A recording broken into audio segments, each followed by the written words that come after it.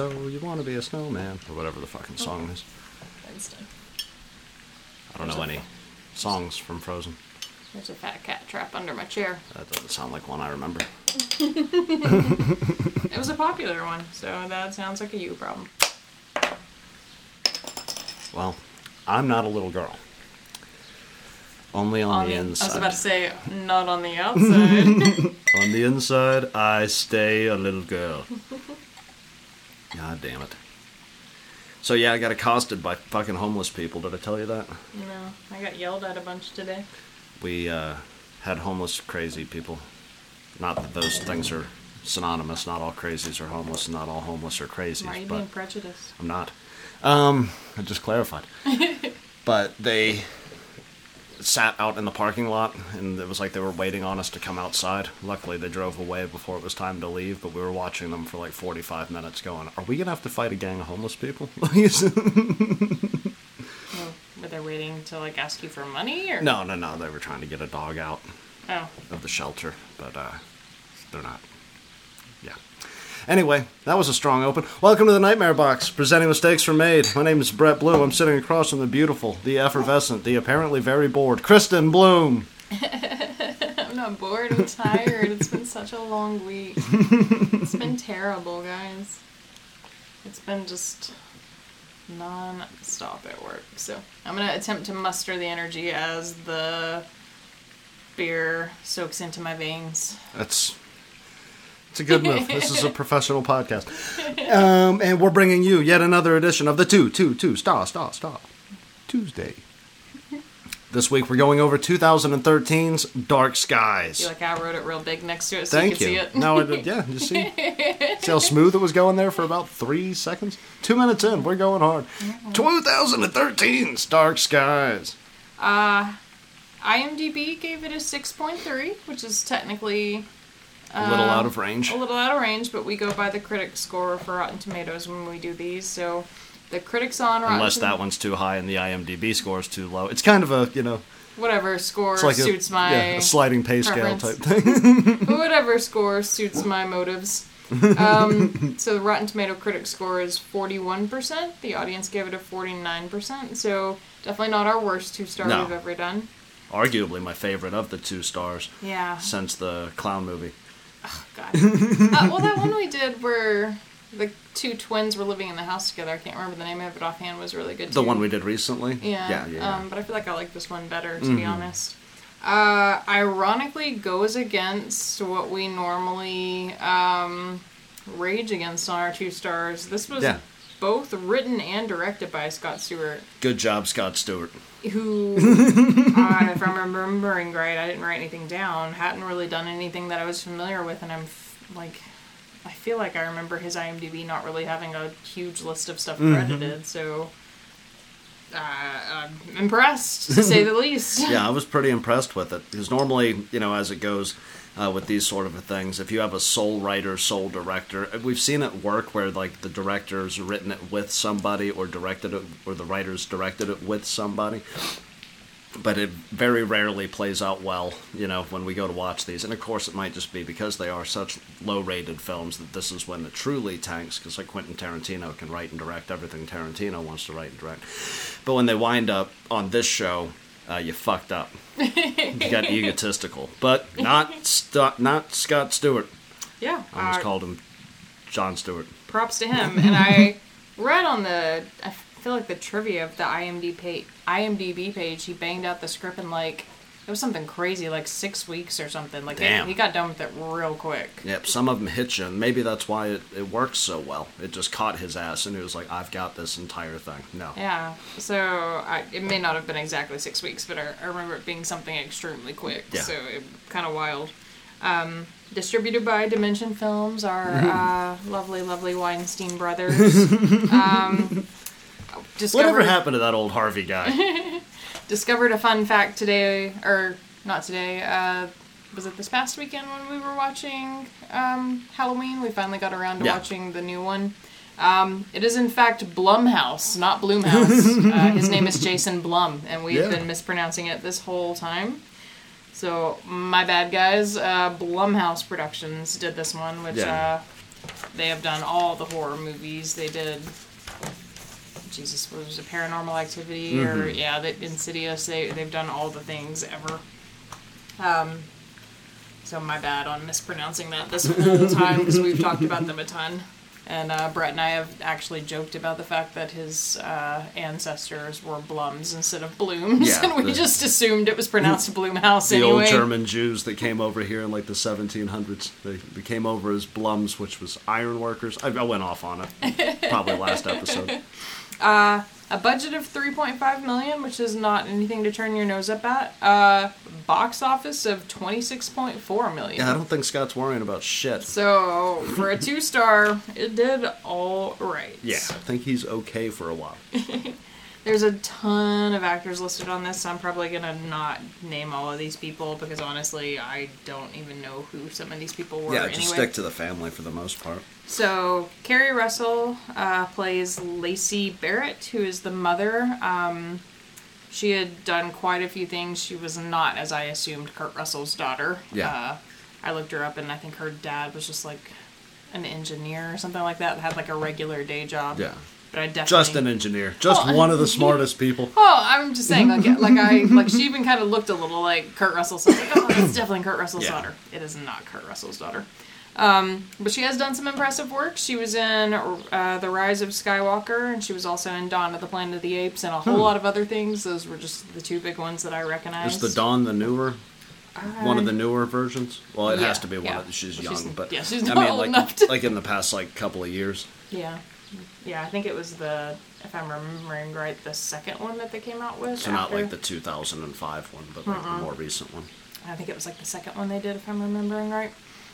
Josh Hamilton plays Daniel Barrett, who is the father. He was in American Horror Story. Hell yeah. I don't know which character? Season or character, unfortunately, because they don't say that. They just say, like, the years, and I have not kept up with American Horror Story enough to know his face. Dakota Goyo? This is the reason I have Brett read these normally. Dakota Goyo, he played Jesse Jesse Barrett. Why are we having... We just got off work, guys. I'm so sorry. Again, the week is fucking falling apart. My tongue is falling out of my mouth. I'll be drunk here in a minute. The show will be good. Just stick with us. Yeah, I'm bad with names. But Dakota Goyo, I guess, played Jesse Barrett. He's the older brother. He played young Thor in Thor. So, pretty cool. Nice. That's a prestigious role. And you got Caden Rocket as Sammy Barrett. He was the younger brother. He had definitely done some stuff. I didn't know any of it. Hell of an actor, though. Like, he hardcore reminded me of the kid from Child's Play. Just that, like, quiet innocence kid who played about Andy. him. Yeah. So, unfortunately, I don't have anything for him, but hell of an actor. But the next one we have some shit on. J.K. Simmons as Edwin Pollard. Yeah, he was our alien expert.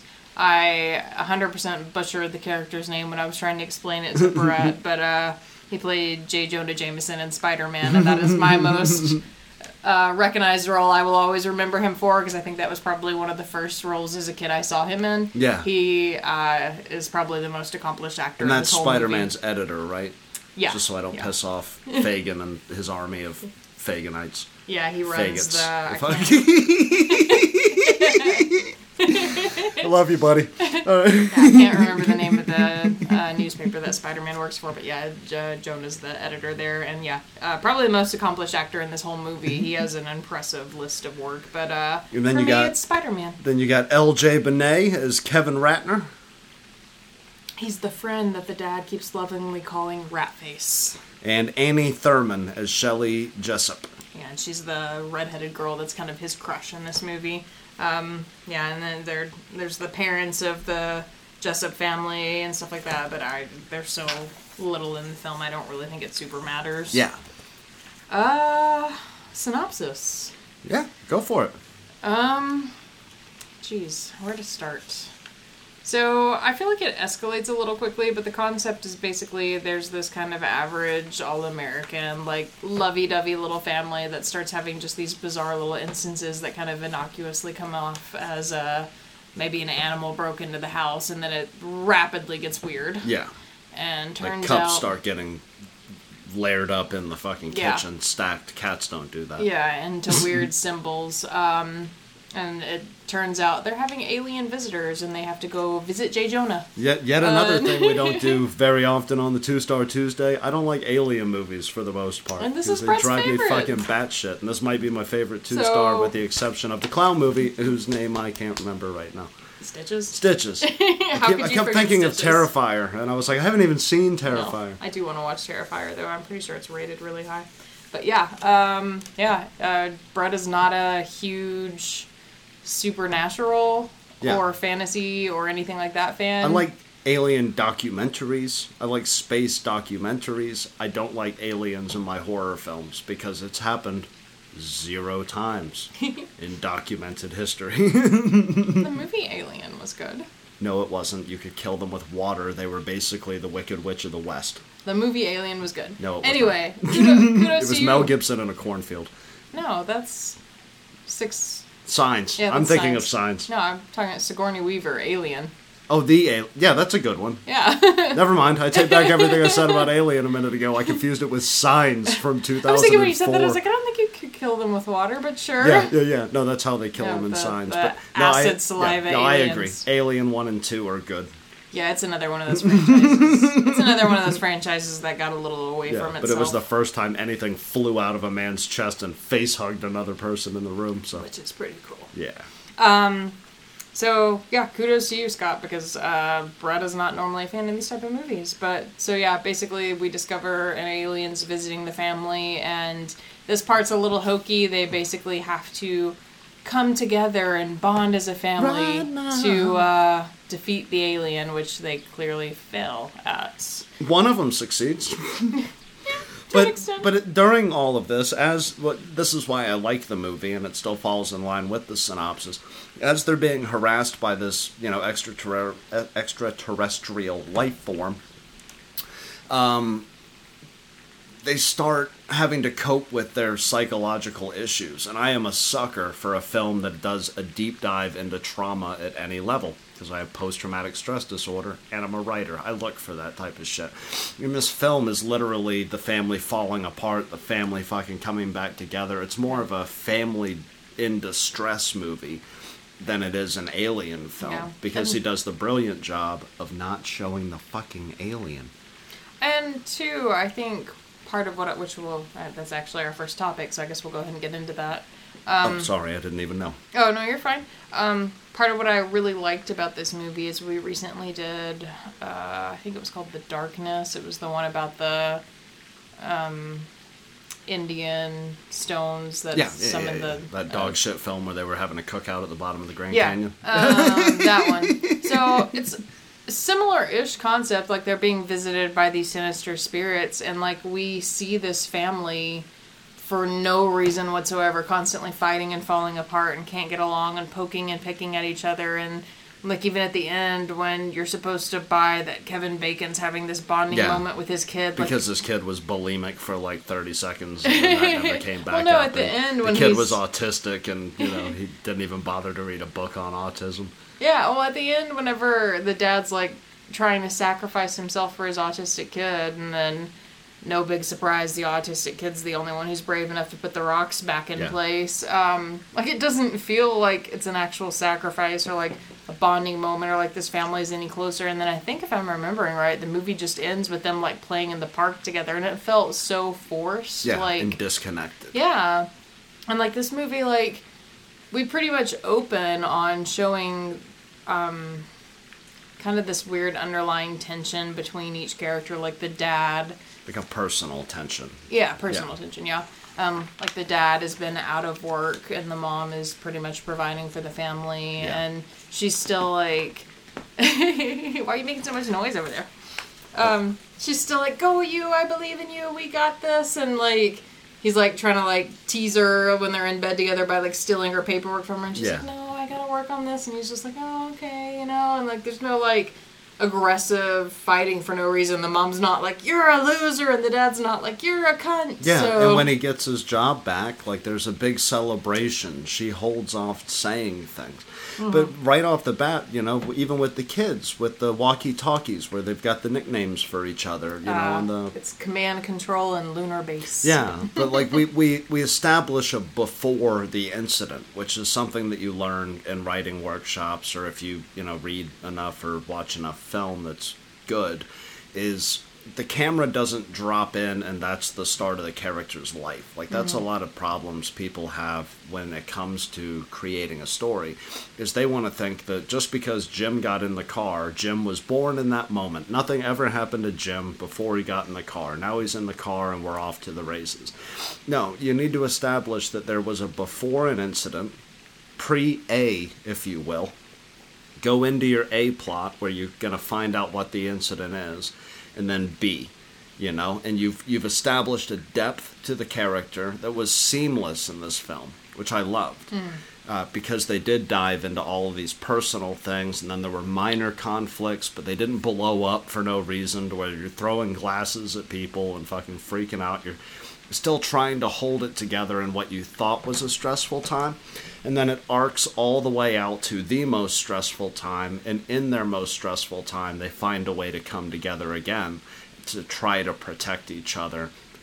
It invariably fails. And the end of the film, we're left with well, the camera's leaving now, but this is still happening. Yeah. It's beautifully done on the arc scale like that. Yeah, like the characters are like these very complex characters.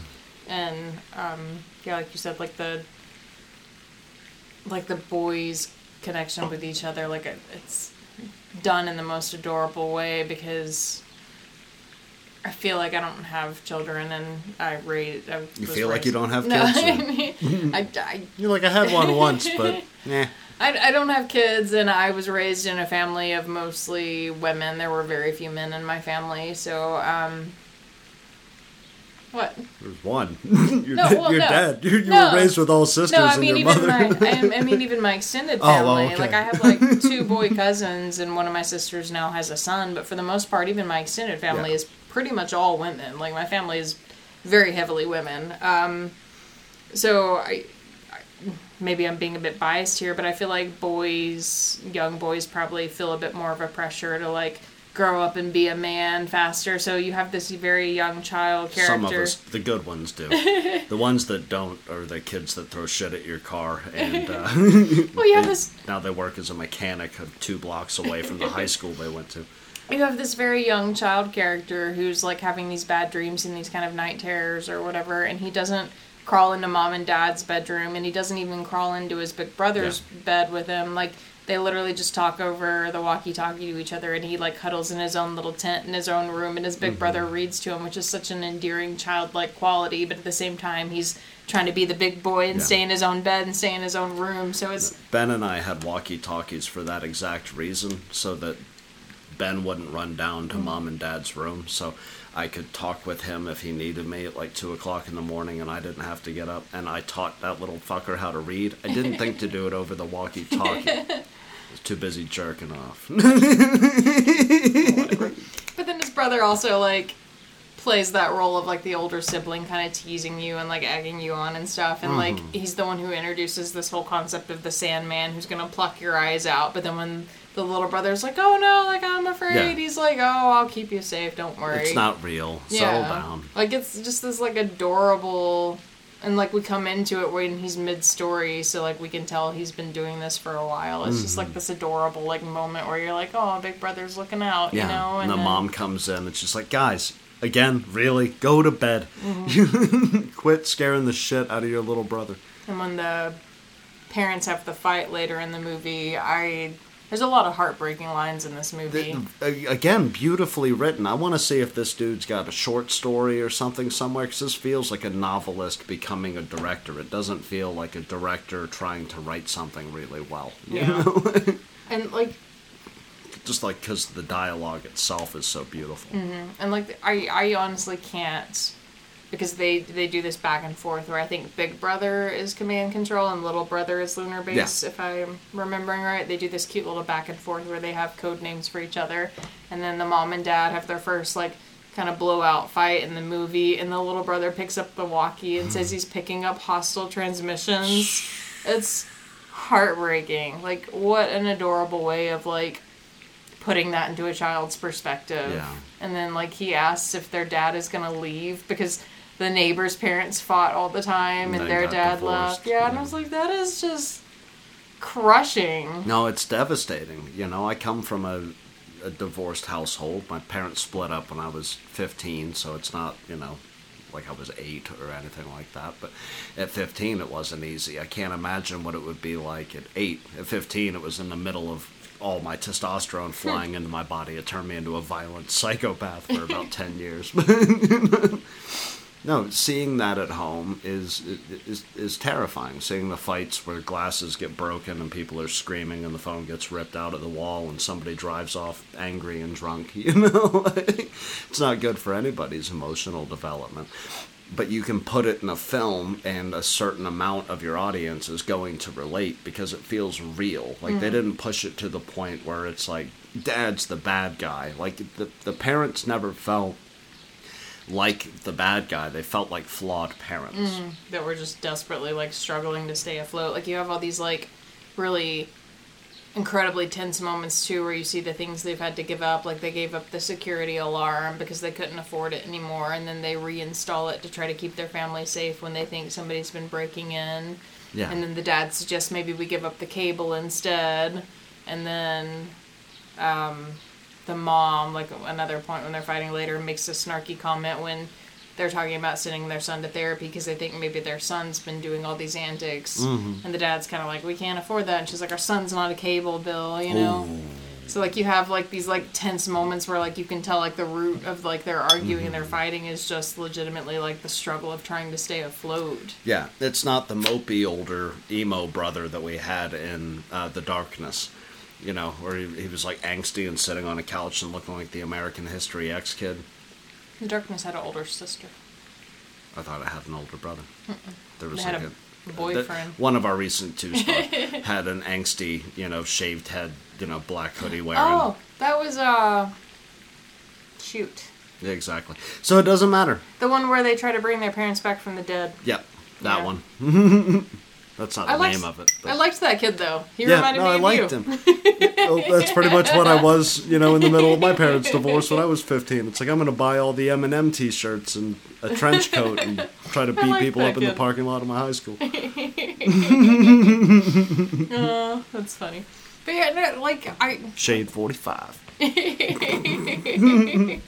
But, like, all those moments in this movie, like, I'm not a writer, so, like, I don't, I guess, quite really understand, like, at what point you want to paste these moments into a story, but, like, so effectively, like, build, like, the tension throughout the story that you don't even need to see the monster. Like, Yeah. you see this breakdown of this family's will. And that's what bugs me about the negative reviews of the movie, is they were saying that it was hack. And this does not feel like a hack horror film. We do a podcast, this podcast, where we review things that are mainly floated on hack. To me, this felt like a horror film that wanted to be a drama, which is like an attempt that I really like because it's taking the genre seriously. I think the problem that this film has when it comes to critics is you wind up with people who are expecting to see a drama or an alien film where they've got fucking Battlestar Galactica spaceships and shit. It doesn't make any goddamn sense, and I don't know how it arouses anybody. But, you know... Or like something like Signs, where you actually have to fight the aliens, or Alien, where you have to fight the aliens. In this movie, you don't physically fight them. People looking for a drama like Dark Skies, or people looking for we need to battle the alien race, are not going to appreciate a slower... The moment for me where I realized what he was trying to do came early on with the bird scene. If you remember the bird scene, they're built on a magnetic wave or some shit like that. And all the birds, like 3 flocks of birds, suicide themselves into the side of the house, which is hilarious because the kids start picking up the birds. It's goofy. Jumping on the trampoline with the birds Exactly. on the trampoline. But to me, that was a direct homage to Hitchcock's The Birds. Hitchcock is the king of, or I guess was, technically still is, nobody's done it better before or since, but of tension, of dragging, just stay with me, I'm telling you a story. I'm here, I'm telling you a story. You thought that was going to be a jump scare? Nope. Still telling you the story. Boom. I think once we The got... parents have lost their minds. We're boarding up the house. We're getting guns. We're fucking Buying getting a a dog. shepherd. Here's the action. And now I'm going to break your heart, and I'm going to leave you with all the tension you felt. It felt Hitchcock-esque to me. So that's what I think of you, Scott. If you find this, I'm not mad at you. I'm comparing you to fucking Alfred Hitchcock for this movie. I don't know how you wound up on my show either. I think once we got going, I really liked the pacing of it. My only complaint with this movie, and maybe J.K. Simmons' character kind of, I guess, helps resolve some of my feelings about it, but I think my problem with this movie is we got going very suddenly, and then we were just going. Like, we got to know the family. Like it came on too quick, and then Yeah. it slowed right back down and got way too heavy. No, not even that it slowed back down. Like, we got to know the family, so that was nice. We got the setup where I got to know the characters and really like the characters, so that was nice. But then, like, we went from, like, one potential animal breaking into the kitchen to, like, building intricate designs in the kitchen that have candles lit that are spinning, so there's designs on the ceiling. Like, it very quickly escalated, and I felt like we never really got a moment to be like, hey... Is it not? Well, or that too, but also, like, why specifically this family, and, like, what the intention is, and kind of what brought this moment on, and why did they go from being completely invisible to suddenly, like, we want you to know we're here. Like, why would they be so aggressive about letting the family know that they existed? So, like, once we got going, I was fine with it, but it just felt like we went from, like, nothing has ever happened to us to suddenly we're dead in the middle of it. And that's exactly why I like the introduction of the alien expert, Edwin Pollard. Silly side note, definitely modeled after an older Hunter S. Thompson. For sure. Like, you pick up a picture of Hunter when he's, like, almost when he killed himself with his big yellow glasses on, and he looks exactly like that. He has the same mannerism. But speaking of that scene in particularly, because I think that does alleviate a lot of the tension, it's a very interesting scene in that you don't know what's happening. Everything's fucking confusing. Here's your moment of clarity. It's brought to you in a moment of humor where you slowly stop laughing as you start relating with the husband and mother dynamic here, because he's like, oh, I guess, they're kooky. Saw lights in the sky. You saw lights in the sky. And you're like, oh, he's trashing all these dumb fucks, and then it starts slowly, as you're still laughing, walking you down beat by beat to, this is your exact situation. You don't know why they chose you. You don't know who they are. And I think this right here in particular is why, to an extent, I'm willing to forgive this. I do wish maybe we hadn't jumped so suddenly into the aliens basically announcing their presence, but this right here, like, I jotted it after he said it, so it's not word for word, but, like, the most poignant throwaway line in the movie for me. He's like, the family's like, why us? What's happening? Like, why did they pick us? How do we get rid of them? What's going on? And he says something to the effect of, there's nothing special about you. I'm sorry you were expecting a different answer. What makes a lab rat so special to a scientist? Jesus. And fuck. Which holds so much weight, because then it's like, oh, they're just experimenting on us. You're just here in the mousetrap with the rest of us. Like, you're literally just the lab rat that got picked out of the pile today. Yep. And, like, that's such a... And he says it in kind of a throwaway way, but such a poignant line for the movie, because it's like, there's no reason they picked you at all. You're not special. Yeah, there's nothing special about your son. There's nothing special about you. You were available. They were in the area. Yeah, and, like, it does kind of make you forgive, like, the lack of explanation for how we got to this moment. It's the concept that there is beings out there in the universe that just spontaneously, like, any, many, miny, mo, you're it today. That's you, bitch. You know, today you walk in front of the train. Today you met the serial rapist in the bathroom. Like, you weren't special. You were available. You were there. Traumatic things happen to good people every day. If they didn't, then they wouldn't be traumatic. You know? And I wonder from a casting perspective if using the one big name in the film and that role was on purpose. You know, people are going to relate to him and be like, oh, that's the dude from Spider-Man, and he's going to make them laugh, and then he's going to make them really fucking think. Yeah, and, like, really cool character. And I guess I'm going to drop this here just because his scenes in particular were really pretty. Really pretty movie. Yeah, beautifully done. Beautifully written. There's not going to be Brett's angry flip out at any point, so we can have Kristen's pretty film.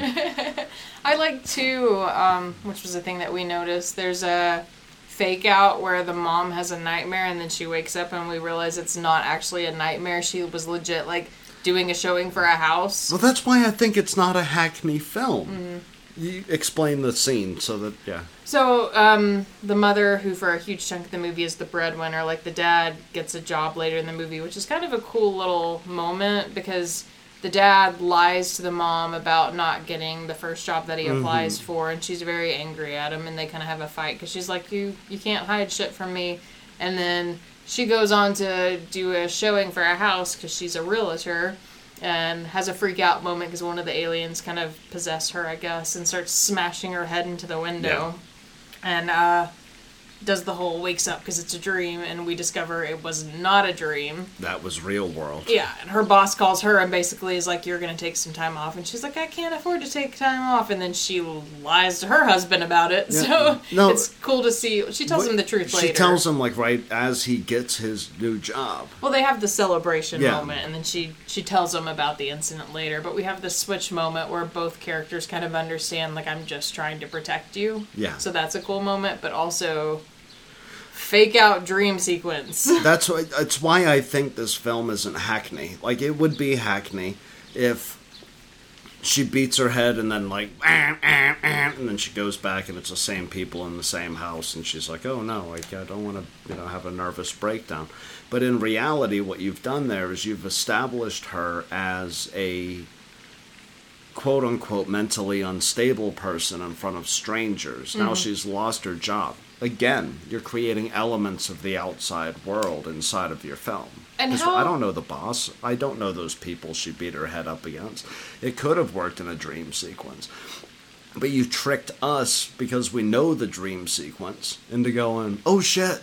And how subtly they transition it, too. Like, she gets up out of the bed in the very stereotypical, I just woke up from a bad dream attire. She's got, like, the subtle, like, oh, I slept in my makeup look. She's got a t-shirt on and underwear and no pants or whatever. So it believably looks like she just woke up from a dream. She goes into the bathroom and has this weird pause moment where she's staring at herself in the mirror and she's kind of very intently focusing on her eyes. And, like, as an audience member, because we're so used to actresses waking up from a dead sleep perfectly made up, we're not innately thinking about the fact that she's weirded out by the fact that she's still got makeup on. Like, I was, like, looking for, like, is there something in her pupils? What's going on? And what I was looking for was the other Hackney trope of dream within a dream instead of dream within a wake-up. God bless you, Scott. Please come on my podcast. Bring Tommy Wiseau. So you have this cool moment where she's looking at herself in the mirror, very confused, and as an audience member, we're not really quite sure why. And then she gets a phone call, or it's a voicemail or something, I can't remember, but there's something on her phone that kind of is like, oh, hey, like, what the hell happened? Or, yeah, her boss calls, and that's when she gets temporarily kind of let go of.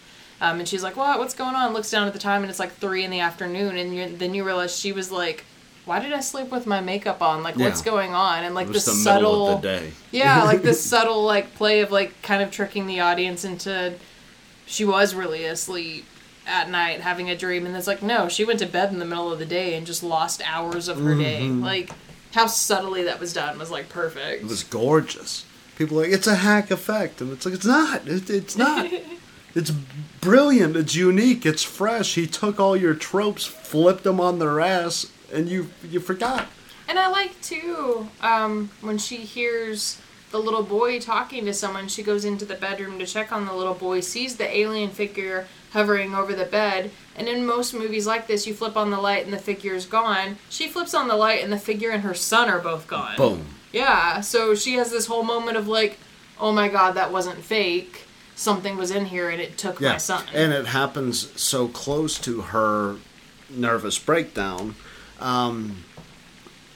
that you don't know if she's skipped time again. Like, this fucks with the narration quite a bit. Like, we've talked about that a lot on the show, more particularly in our writing type shows, but about the unreliable narrator. In this film, you don't know until, like, legitimately the last little bit of the movie, and maybe even you could have an argument where you don't know at all, that it's an actual alien invasion. Like, this might just be a nervous breakdown as a family unit. Yeah, because the older brother has, like, this, like, seizure-esque episode and has to go to the hospital, and they're told he's covered in bruises. The younger brother's neighbors the younger brother's at, like, a pool party, and the neighbors bring the younger brother home because he's covered in bruises, and then the dad, because he thinks the older brother's son, or the older brother's friend, kid, Ratface, has been, like, abusing his son. An adult man goes to attack a teenage child out of rage, so you do have this moment where... Gets in a fight with the dad. Yeah, you have this moment where the neighborhood thinks these two people are beating their children, and you're kind of like, are they?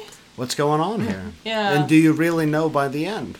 Is the extension of the walkie-talkie at the end of the film an extension of Sammy's trauma? You know, is he dreaming that his brother is talking to him from this box or not? I do think it's meant to legit be an alien movie. I think it is legit meant to be, but again, I'd like to read the script. How was it intended? I mean, he directed it, so it's probably exactly how he intended it. But I do think if it had been done a little bit differently, you could definitely, the way the story was set up, leave it very open to that the family is snapped under the pressure of not being able to financially keep up. The parents are beating the children. The older brother disappeared because maybe the parents did away with him. Like, if we had tweaked a few story concepts, we could have definitely had this just be all in the parent's head, and that might have been a cool movie too. And it would have been like Inception. Was the top falling over? Yeah. What level of the dream are we at? What is actual reality? I love unreliable narrators. They constantly keep you guessing. And it would have been a cool concept. I do, like I said, legit think this was just an alien movie, but there was definitely some room to play, and it was, like, successfully done in a way that had you at moments being like, what happened? Well, I don't feel like he did it in an upsetting fashion either, you know? Like, I don't feel like he exploited... You got tricked. Well, exactly. Like, I don't feel like I got tricked.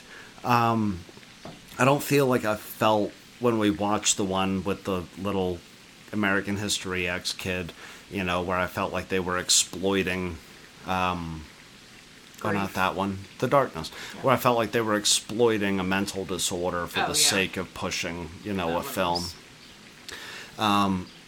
In this one, they use it as an actual option, you know, and they explore it for almost a solid hour. You watch these people break down. Are they seeing what they're seeing? My favorite line, if you're going to bust out lines from our quote sheet over here, was the wife says, "We're not the people who believe in crazy things." And the husband responds, "Maybe they're not the crazy ones."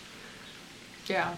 And, like, no, I think it was the other way around. I think the dad said that and the mom responded. Maybe. But women always come with the knowledge. Yeah, and, like, I think part of the reason, too, even if this had been, like, a little more ridiculous and a little more over the top, I would be willing to forgive any mistakes this movie made. Like, they have a scene where the kid's eyes are missing. I'm like, that's shitty a bit CGI. cheesy. Yeah, that was a bit cheesy, and I didn't really care for that. And like I said, the pacing up front was a little off for me, and there were moments where I was like, but, like, it didn't lose me. No, it didn't lose me. No, it didn't lose me at all, and I think the reason for that is because there's so much here that's so, like, even though aliens are such a, like, out there concept, there's so much here that's, like, relatable for the average person that, like, you connect with this family in a way that, like, the family in The Darkness, for instance, you're like, who are these people? Yeah. And, like, in this I've movie, met some shitty human beings, but the people from The Darkness are the shittiest of parents. In this movie, there's so much to pick from that everyone out there has felt at least one of these things. Like, Brett and I have intimately felt, like, financial struggles when we first moved to Montana and, like, being stressed over, like, dear God, how are we going to pay for the groceries next week, you know? And I've been abused, you've been abused by, either parents or lovers or etc. We've felt connections to siblings from a either younger to older or older to younger perspective. You're able to feel this film at so many different levels. And even if you're not from a broken family, like my parents never divorced or anything like that. I don't know how you wound up listening to this writing show. Even if you're not from a broken family, you still have that idea of, like, when a family is going through a hard time, the struggle of, like, are we going to call it a day and quit, or are we going to come together in the end and work this out? And, like, in the end of this movie, like, it's such a bizarre way of doing it. They board up the windows and they get a dog and they get guns and, like, it's so very... what do you need? A Remington 870. Fucking line it up. Yeah, it's very extreme, but there is this whole, like, this family's like, we won't be torn apart. We're going to come together in this, like, moment of struggle and kind of reminiscing on these happier times. And so, like, I think anyone, even if you didn't come from a broken home, can kind of relate to, like, every family goes through struggles, and, like, how far are you willing to go to survive those struggles together, or do you call it quits and go your separate ways? So, like, there's just, I don't know, like, I feel like something here for everyone. Like, there's the financial aspect, the struggles within the family, the father figure, like, feeling the need to take care of his family, which I think being is... unable. Yeah, and I feel like that's a relatable concept for most adult men, like, at some point. It's a thing men don't like to talk about. I could do an entire fucking show on it. Kristen's seen it in me. I've made less money than Kristen and insisted at one point in our relationship to paying more. Where it's like, I've got it. I will fucking, like, die, but you're moving in with me. I will cover the burden of the rent, the burden of the bills. I'll kill myself trying to pay for the fucking groceries, but this is us. Gotta provide. Yeah, and I'm sorry, I had a few very quickly while I, celebrated my off-work tenements. But you had a note that I don't want it to come off as sexist. I don't think that women can't do the job. I was raised by a lineage of military men who, if you want to, you can, but you shouldn't have to, Yeah. Grandpa was raised by a war veteran. Grandpa was a war veteran. My dad was a war veteran. Here's me. I said, fuck all of that. Got out at 4. I, in contrast, grew up with a lot of very strong women, so, like, Brett and I, like, have varying opinions on that, but I do think it's, like I said, I don't want to kick women out of the workplace. No. I just wanted to make that very clear. I believe in women in the workplace, but I want it to be Kristen's decision to go to work. I would prefer that everything comes off of my back, that needs to happen. Yeah, and even in families where the woman is more successful, I feel like it's still kind of a traditional value that's taught to most young men, where you're expected to be the provider. So even if you don't necessarily end up being the provider, I feel like a lot of men do feel that pressure to provide. So I think it's that's Bill Burr's classic joke about Nia when he's talking about her, and he's like, imagine if you made as much money as I made, what would I bring to the relationship? You're allowed to have the kid. You do all the cleaning. I can't fucking make any money. You're making more money to me. At least give me this. I'm supposed to be the caveman. Let me go fucking spear that, jaguar or whatever you spear.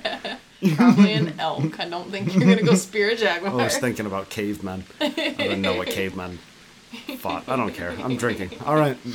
Yeah, and then from a more childlike perspective, which we talked about broken families and stuff already, but, like, fears in general, whether it's your family falling apart or literal boogeymen in the closet, like, we introduced this concept of the Sandman, and the youngest boy doesn't ever really quite grasp that it's an alien visiting their home. He forever thinks it's just the boogeyman in the closet. Yeah, the Sandman's a classic character, but the Sandman's supposed to bring sleep, so he took a fairy tale trope and flipped it on its head.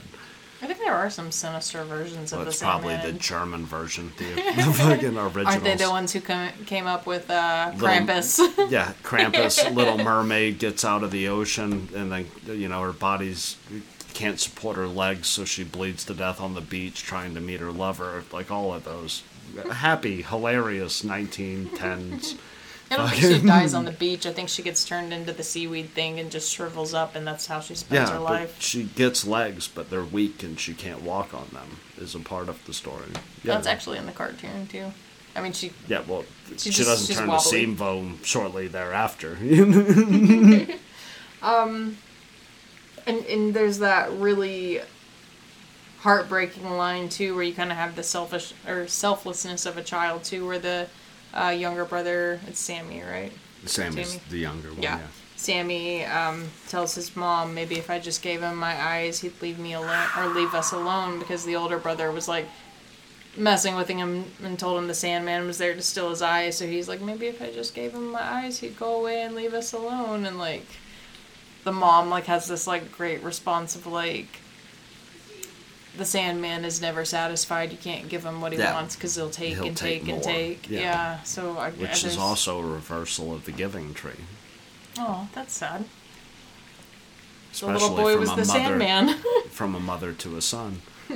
Again, the writing is fucking untested. But I like that the mother doesn't just go, you're an idiot, it's not the Sandman, there's an alien. I'm trying to keep you safe, stop being a dummy. Like, the mom's Get your shit together, son. Yeah, the mom. We're fighting extraterrestrial beings. We have not contacted the CIA. These are completely, like, unrequited fucking things that I'm telling you right now. But the mom has this moment where she relates to him on that level. She's like, the Sandman doesn't just stop, he just takes, so... She's like, we gotta be brave, and we gotta stand up to the Sandman. So I like that. Become a little log, little man. Well, Giving Tree is such a sad book. And then, too, like, his comparison of fireworks to looking like ice cream. Like, such an adorable childlike I didn't moment. remember that one. Yeah, like, they're sitting at the kitchen table, and it's the 4th of July, and they're watching it on that's the part I remembered, was that they were watching it on the fucking television set, because they just needed a sense of normalcy, which will forever remind me of the time that we left a party to come home and drink and watch the New Year ring in, and then the New Year never came on the TV, and I got, like, violently angry. Frustrated. I've been watching it on the TV since I was fucking, like, a kid. The funny thing about that, they do the countdown and they don't show the ball or we used to guitar watch or it. Kathy drop. Griffin talking to that gay silver-haired fox, fucking Alex Cooper. Not Alice Cooper. Alex Cooper. Anderson Cooper. I knew it was an A. Cooper. But they cut away and don't show the ball drop, and Brett's like raging against the ball. I was like, you didn't even kiss me. It's midnight. Fuck midnight! I didn't get to see my gay dude, my lesbian friend, rant for 4 hours. It's an adorable moment where he's like, the fireworks, because they're trying to hold on to some happiness. Like, oh, the fireworks look like ice cream. Yeah. And then when the aliens come, and the older brother's, like, sucked into the house that the mom was doing as the viewing, so fucking Shining-esque. Oh, yeah, for sure. Like, definitely a bit of a tribute there, but, like, I was for it. No, there's a couple of tributes. Again, I don't hate an homage. I hate a film for the sake of homage, which was my problem with the Halloween movie that we watched, where, spoiler alert, I want to talk about it on Friday. Brett was not a fan. I love Michael Myers. I love every Halloween film. Almost every Halloween film. Fuck the third one with the fucking pumpkin person that didn't have Michael Myers in it. Michael Myers is my favorite horror character. I don't need the homages every 10 seconds, you filthy cunt. But that's not what this movie's about. Well, I'll save it for Friday. I'm add it to the list. But there's like, and this is one of the only other parts that really kind of bothered me a little bit. it was obvious from the get-go, if you're paying attention, that the older brother was going to be who the aliens took. Yeah. That was... Because he's protecting his brother from everything. And, from the scary story, from the parents, from the stress. Yeah, and at the very beginning, he upfront says, I won't let him take you, I'll protect you. So it's very obvious that's not a surprise that the older brother goes, and that doesn't bother me per se. Like, they did the due diligence of dropping breadcrumbs maybe a little too obviously, but they did it. What bothers me is, like, we go from this super cool scene of the older brother, like, going through the house that the mom did the viewing in because the older brother broke into that house He and wants to smoked smoke pot yeah. and kiss a girl. Yeah, smoked pot That with his kid friends. looked absolutely high as fuck. Yeah, he did nail Like, it. if I walked in on my son, I'd be like, oh, he smoked a lot of pot. But we have this cool moment where he goes back to that house and, like, the dad has killed the mom, the dad kills himself, he's following his brother around the house and can't catch him. And then his friend and the girl he's got a crush on are both sitting on the bed and kind of give him this weird, like, Shining-esque twin, like, come sit and watch it with us moment. And, like, it's all so creepy and so cool and so beautifully shot. And then when we flash back into the present, Mom and Dad are standing together with their arm around Sammy, and they've let their oldest son, for whatever reason, walk down the hall towards these aliens. And the last moment we get of him is the parents just being like, Jesse? And then the aliens suck him away. I'm like, why didn't you strap him to the bed? Yeah, it's the father's move in that moment should have been like, Jesse, run down the hallway, throw your son back, run into the arms of the aliens, make the dad the sacrifice. But it's more poignant, maybe, to have the older brother as the sacrifice for the sake of the younger brother. Because as an older brother who is traumatized, that's naturally what you do. You know, my dad was a drinker. Knock knock, who's there? The reason that I've fucking downed 3 of these in the past 45 minutes or such. I don't want to say Ben had like a, happy-go-lucky fucking life, by any means. Like, he struggled where he had to struggle. But when Dad went mad, I was there. Like, Ben didn't have the blows, didn't have the scream fucking fests. I stood up for him, and there was nobody there standing up for me. So I think organically, as an older brother, it's more poignant to have the older brother sacrifice himself to this trauma. For sure. And I'm not against that part, because, again, if the older brother isn't the one who ends up being the sacrifice, you don't have that maybe unnecessary but neat moment at the end where we hear his voice over the walkie. Like, I think we could have ended with them just pinning his photo to the wall and called it a day. But if we were going to have that moment if he's still out there, closing on the walkie shot was kind of cool. And, of course, the brother has to be the sacrifice for us to come back around to the walkie. I just don't like the idea that the whole premise was stick together and keep each other safe, and then they stood together at one end of the hall and let him walk towards the aliens without somebody, like, he was a child physically trying to drag him down, Well, the alternative is Dad with a shotgun just dumping rounds down that hallway until credits roll, and then us going, what the fuck was that? Well, I stand by one of my ideas, which is the move right now is those are the cops, and the dad picks up the gun and just starts blasting down the hallway, realizes he's just killed like 3 police officers, and it was all about mental illness. But in America, it's really hard to discuss mental illness. No, I mean, I liked it overall, though. I loved this fucking movie. I'm not taking anything away from Scott Simmons. Was that his name? No. Scott Stewart, I believe. Stewart. Not taking anything at all away from Scott Stewart. Hands down, my favorite director-writer of the Two Star Tuesdays. You're right. Maybe we found one that beat Stitches. Oh, that's a bold statement. It's possible. I have to rewatch Stitches. Stitches is terrible. Stitches is awesome. I can't with you in It's Stitches. a British humor horror film. It's so bad. But yeah, overall, I would say a solid 70. What were our initial ratings? So the critics gave it a 41, the audience gave it a 49. I would say 70 or 75. I'm gonna dose you up by an extra 10 points. I'd give it an 85, no, 80 to 85. I loved the way it was shot. I loved the way it was written. There were some very minor paces that, like, you could have cut a second or two from here, maybe 10 seconds from there.